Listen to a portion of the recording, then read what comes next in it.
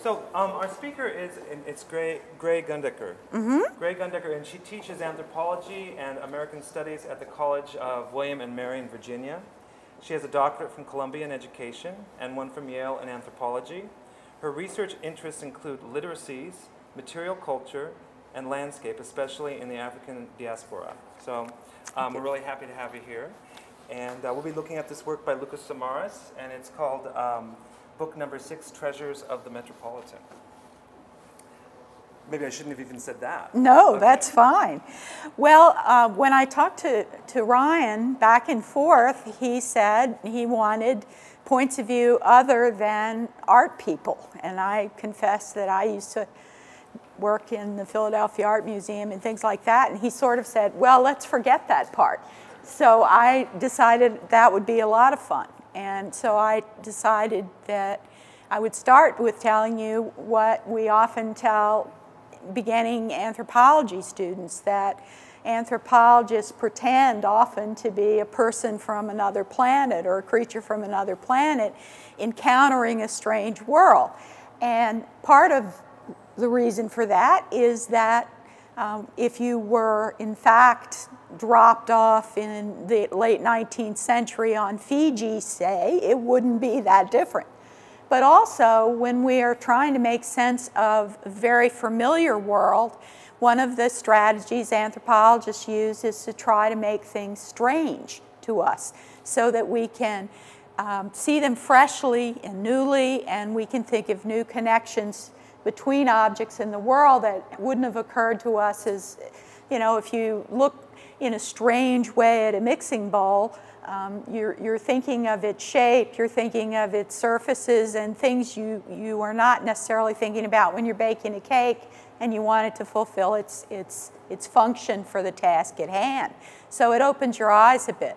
And this is something I think that artists and anthropologists both have in common, because often artists want to make something familiar strange too, and make you think about it in certain ways to make different connections. Should I ask people things? Like, I guess two, so or? For me, as an artist and someone who works in a museum, I look at this as an artwork. Would that be the first way that you would approach this? No. In fact, I was thinking as you were talking about how you said we would look at one object. And that told me something about your culture and your culture's expectations, that you could look at one object at a time. But for anthropology, we really start with relationships. Because if you're from another planet, you have to figure out what something relates to. You can't just stand there all day looking at, you know, one spearhead or pot or something just galvanized to it. You're beginning to try to find out a network of relationships. So the fact that you say that we can look at it one thing at a time and that it's set off like this is a piece of very important cultural information. And of course, for those of you who are interested in art, you know that the relationship of objects to the rest of the world is a very contested, debated area right now. I just was in the gift shop and saw a book called something like How to Find Art All Around You, and predictably it was in the section for kids.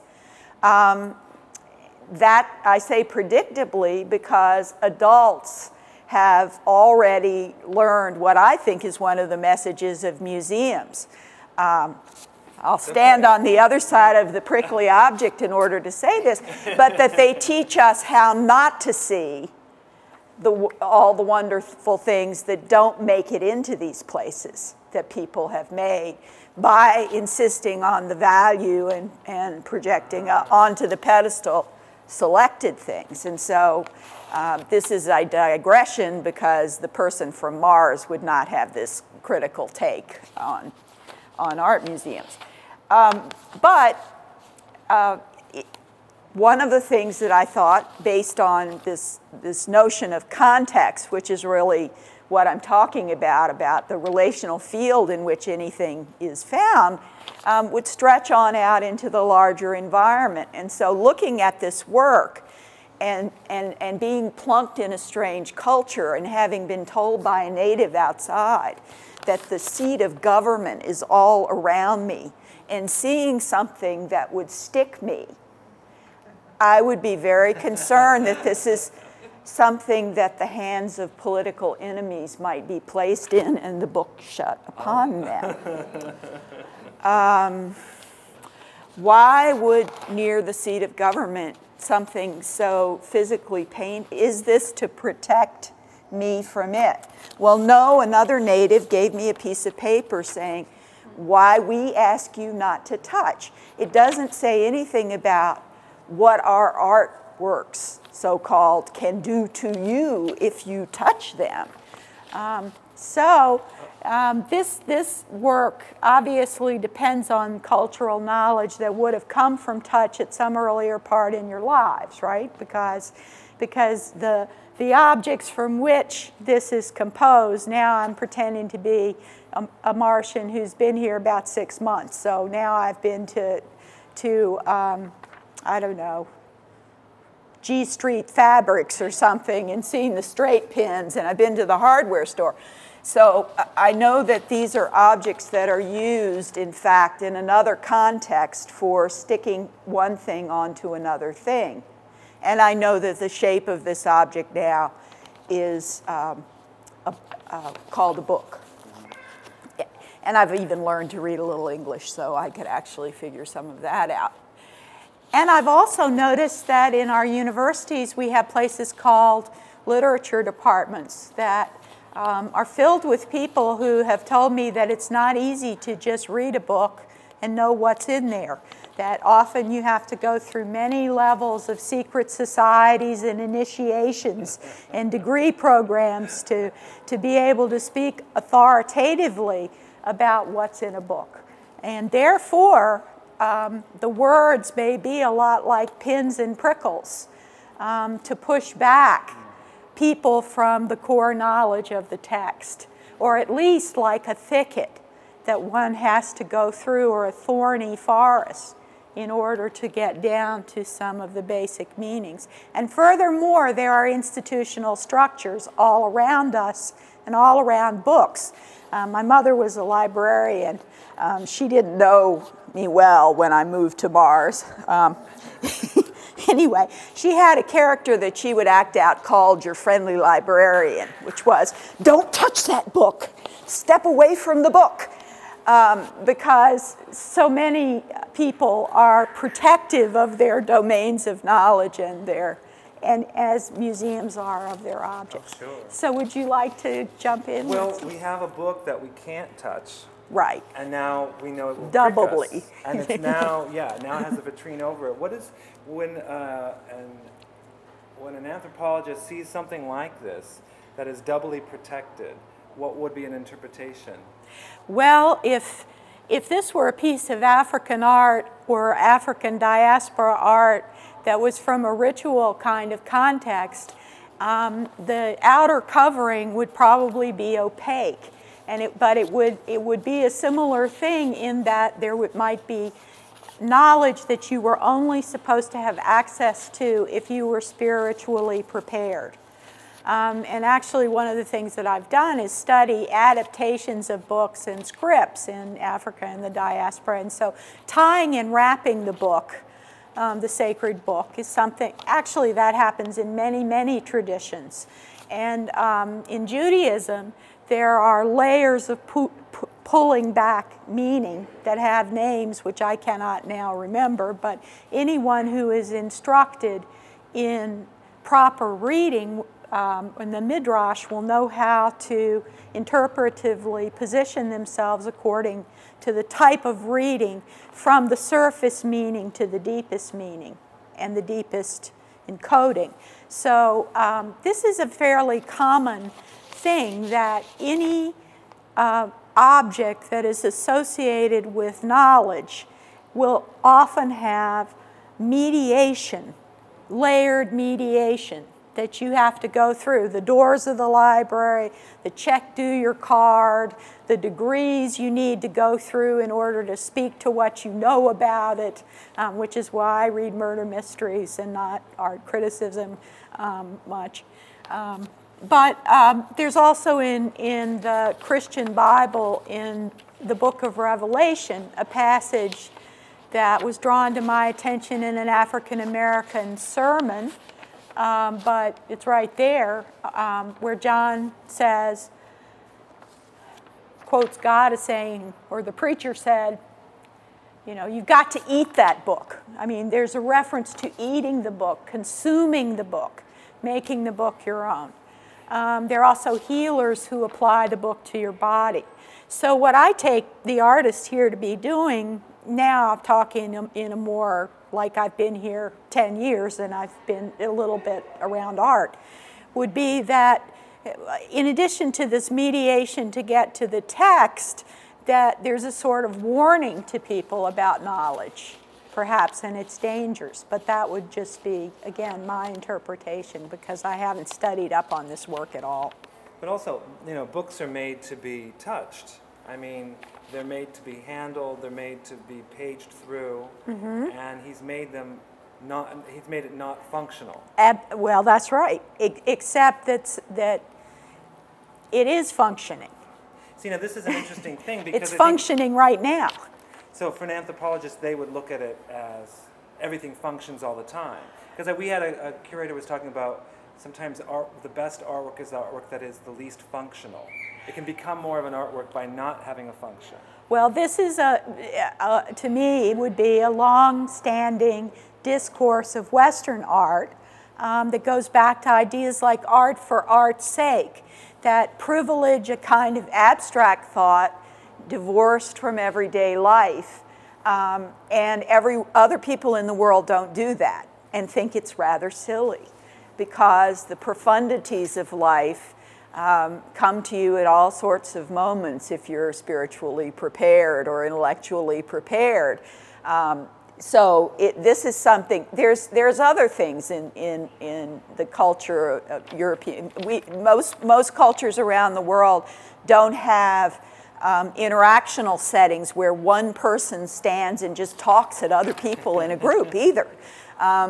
Again, since I do African diaspora stuff, that's what comes to mind, that there's usually some kind of call and response. And if people were standing in, say you were the warrior class and leadership of most older West African societies, and you stood as what we would call here attentively, and there they might call silently, it would mean that I had lost my political power, because there's no, comeback to me. Nobody's feeding me any strength to go back out and do what I have to do through call and response. So what's here is courtesy and attention. There is the straighter you stand, the more you're aligned with the dead and withdrawn from this human. And we actually do this sort of thing. When we really dislike somebody, for many of us, our manners get very, very good. So, should we do some call and response? Yes, please call. Let's have people do. Okay, great. So, do people have questions for Gray today about this? Or other things? Susan? Question: does it make any difference to your explanation when you realize that it's a book from the Metropolitan Museum of Art, that it's actually an art book? Well, you know what it then does? It reminds me of something when I was in high school. This is anecdotal art stuff. When I was in high school, I took art classes in a building where a little show came through at the Community Art Center. And it was on in the 60s, and it was on an artist who wasn't so popular then, but popular enough that a little place in Ohio would have the show. And it was by a guy named Marcel Duchamp. And in the show was a work of art that I thought was so funny that I thought, no one's here, I think I'll take this home. Fortunately, I didn't. Called Erased what's the erased de Kooning or erased? Oh, that's a Rauschenberg. Right. Okay. Yeah. Somehow it got there. Yeah. There was erased de Kooning, but also Duchamp had erased somebody else before de Kooning erased whatever. So this first erased one was there. So anyway, I take this partly into this long, inter-artist discussion of adapting and changing the meanings of whatever it was that was the received knowledge or the received greatness of a previous artist or era in that way. Other questions? I mean, another thing that happens for me is that you can start to read this as metaphor. And so, but within anthropology, are things read just for physical? Oh, no. They can be read metaphorically? Absolutely. I mean, this is where you can get into different schools of thought, theories for anthropology, and some people would take off with metaphor right from the start. But I try to go to a real flat and literal level, and I just now try to do this with the grocery store and everything else, in order to become more observant of the details. But actually when and think about relationships I wouldn't notice otherwise. So metaphor implies that you know enough about a cultural system to know what one thing is standing for another thing, or standing in for something else, or suggesting something else. So it's just farther down the line in your expertise, but absolutely, and you're in this culture, so you can metaphor away. I'm in this culture, that's right. And I think we actually started getting into metaphor a little bit when we thought about how he changed the function of the book and what it told us about the contents of the book, although it's also opened up. Do people want to get closer and take a look at this and see if we've got other questions that might come up? I have a question. Okay. It appears to me that, and this could be one of these things that happens when things get moved around, but there are little pieces of thread and stuff stuck on here that I hadn't noticed. And it must have been something that he had gotten. Yeah, I see a little gold thread down there. It must have been something that he had gotten when he got them in bulk, I imagine, that some threads were just stuck in also. So he decided he wasn't going to purge it of its world-connected accidents completely, I guess, or else somebody someone in wearing curatorial mohair No, our curators never wear mohair around us. Okay, yes, all right. I have a question for you. Yeah. And just if you could speak a little louder so we can pick it up. Okay. I've always thought that anthropologists would look at art forms and try and pull out their missing things, how they made it, what that kind of contributes. Well, they absolutely do. And once you know that the culture is labeling it that way. Mm-hmm. But art is a category like ritual or healing or anything else, where there are different cultural configurations of how those go together. And so you have to kind of sort out how the people in the culture would do that. I also think that, this is just personal, I'm not speaking for anthropology here, but do any of you all know any reform smokers? Just sort of can't stand, yeah? Okay, well, I'm a reformed artist. Until the age of 36, this was my world.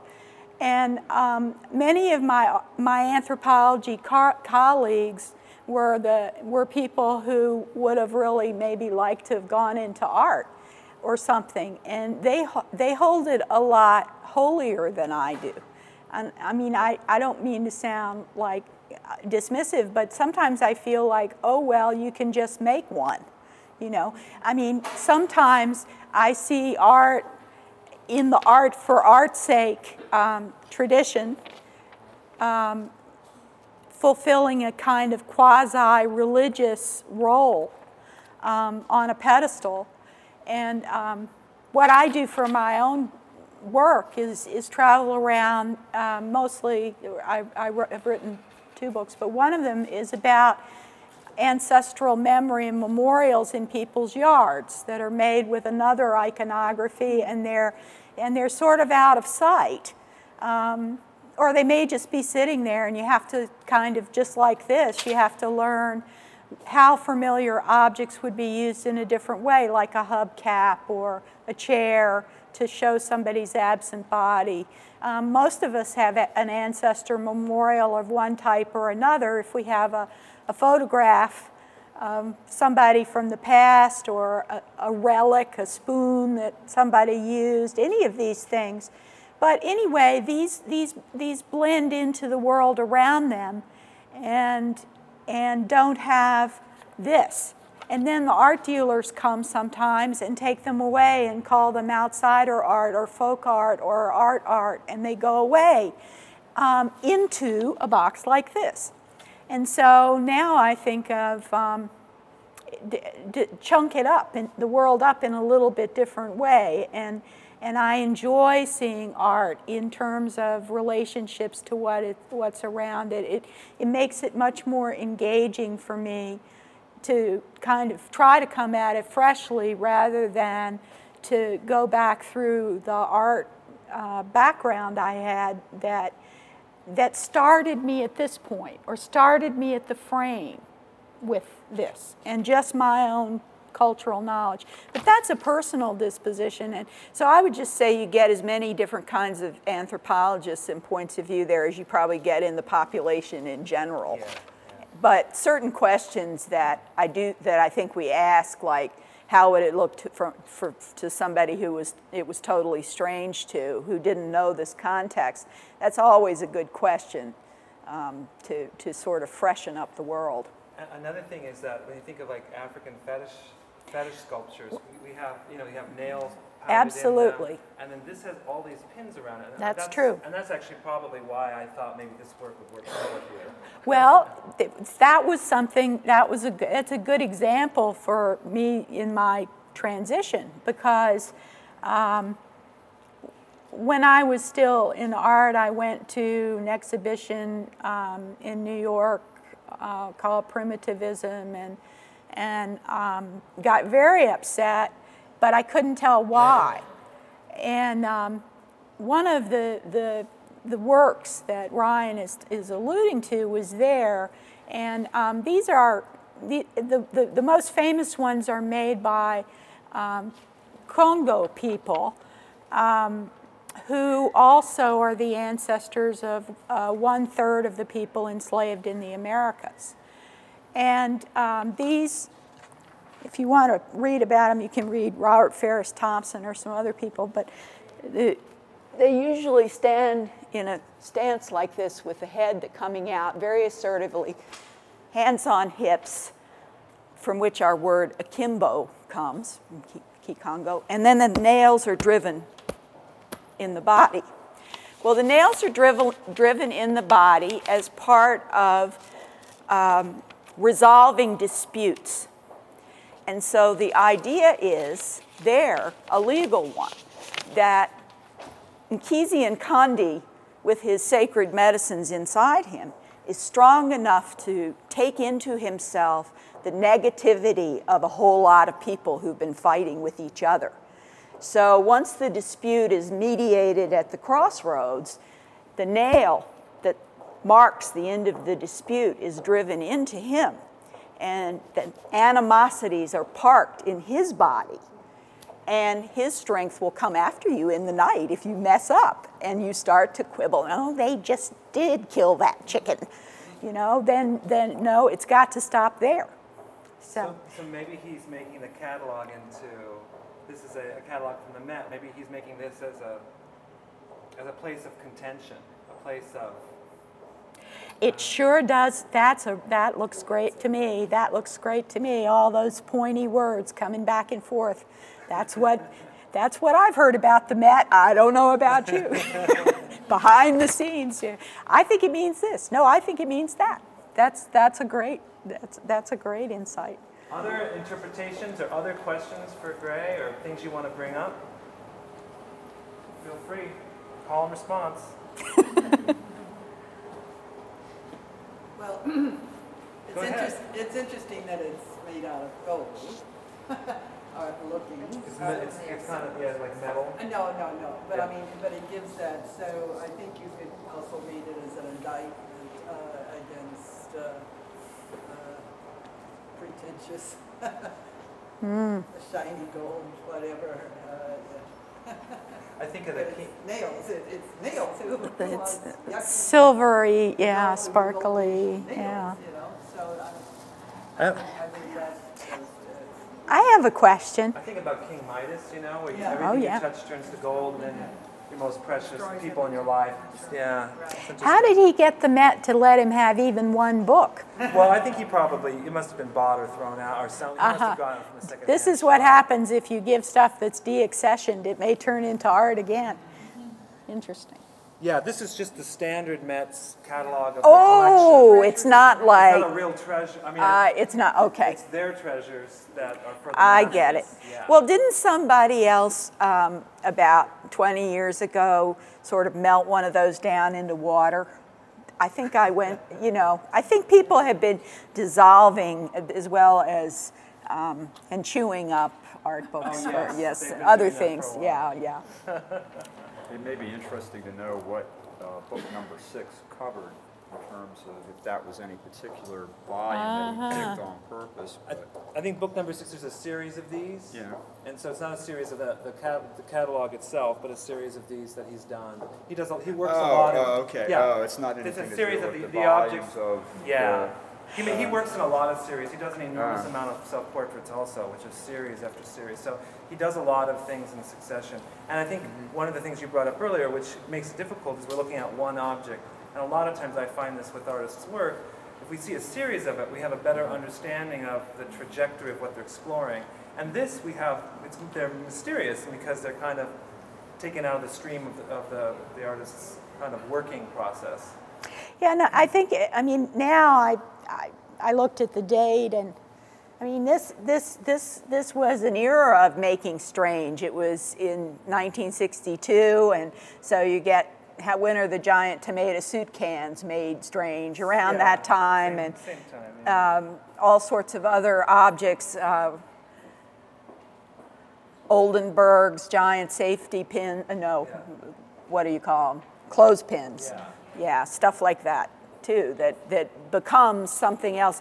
All going back to things like Duchamp's urinal and other objects, that the bicycle wheel that is on a stool that suddenly has these qualities of abstract art that are really not noticeable or thought about much when the art is, the thing is not art.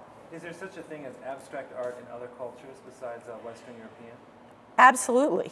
In the sense that people, if abstraction is reducing away inessentials in relation to something that somebody thinks is more essential, then when you look at African sculpture, for example, then it is abstract because it shows people the essential qualities of personness, usually for the culture and the type of art that it is. So if you look at an African mask, there's a collection of masks in the room where I teach. And so there are two that are basically a simple oval with eyes, but for one of them, you can see the whites of the eyes all the way around. So this is one that is abstracting to the bare essential that there's so much spirit in the head that it's pushing out. And then another one where the eyelids are drooped. And this is a mask that someone would wear while rendering judgment. So they would show that they're very cool and deliberative. So that seems to be very much like the kind of abstracting that goes on in Western culture. It's just that I don't think that movements and an art market exists in the same way, so that one type of art, the abstracting is tied to other forms of cultural connections rather than, well, like when I was, an art I went to a college where everyone who was on the faculty did color field painting. So they all painted colored stripes, and we looked at people's colored stripes, and we looked at poured paint.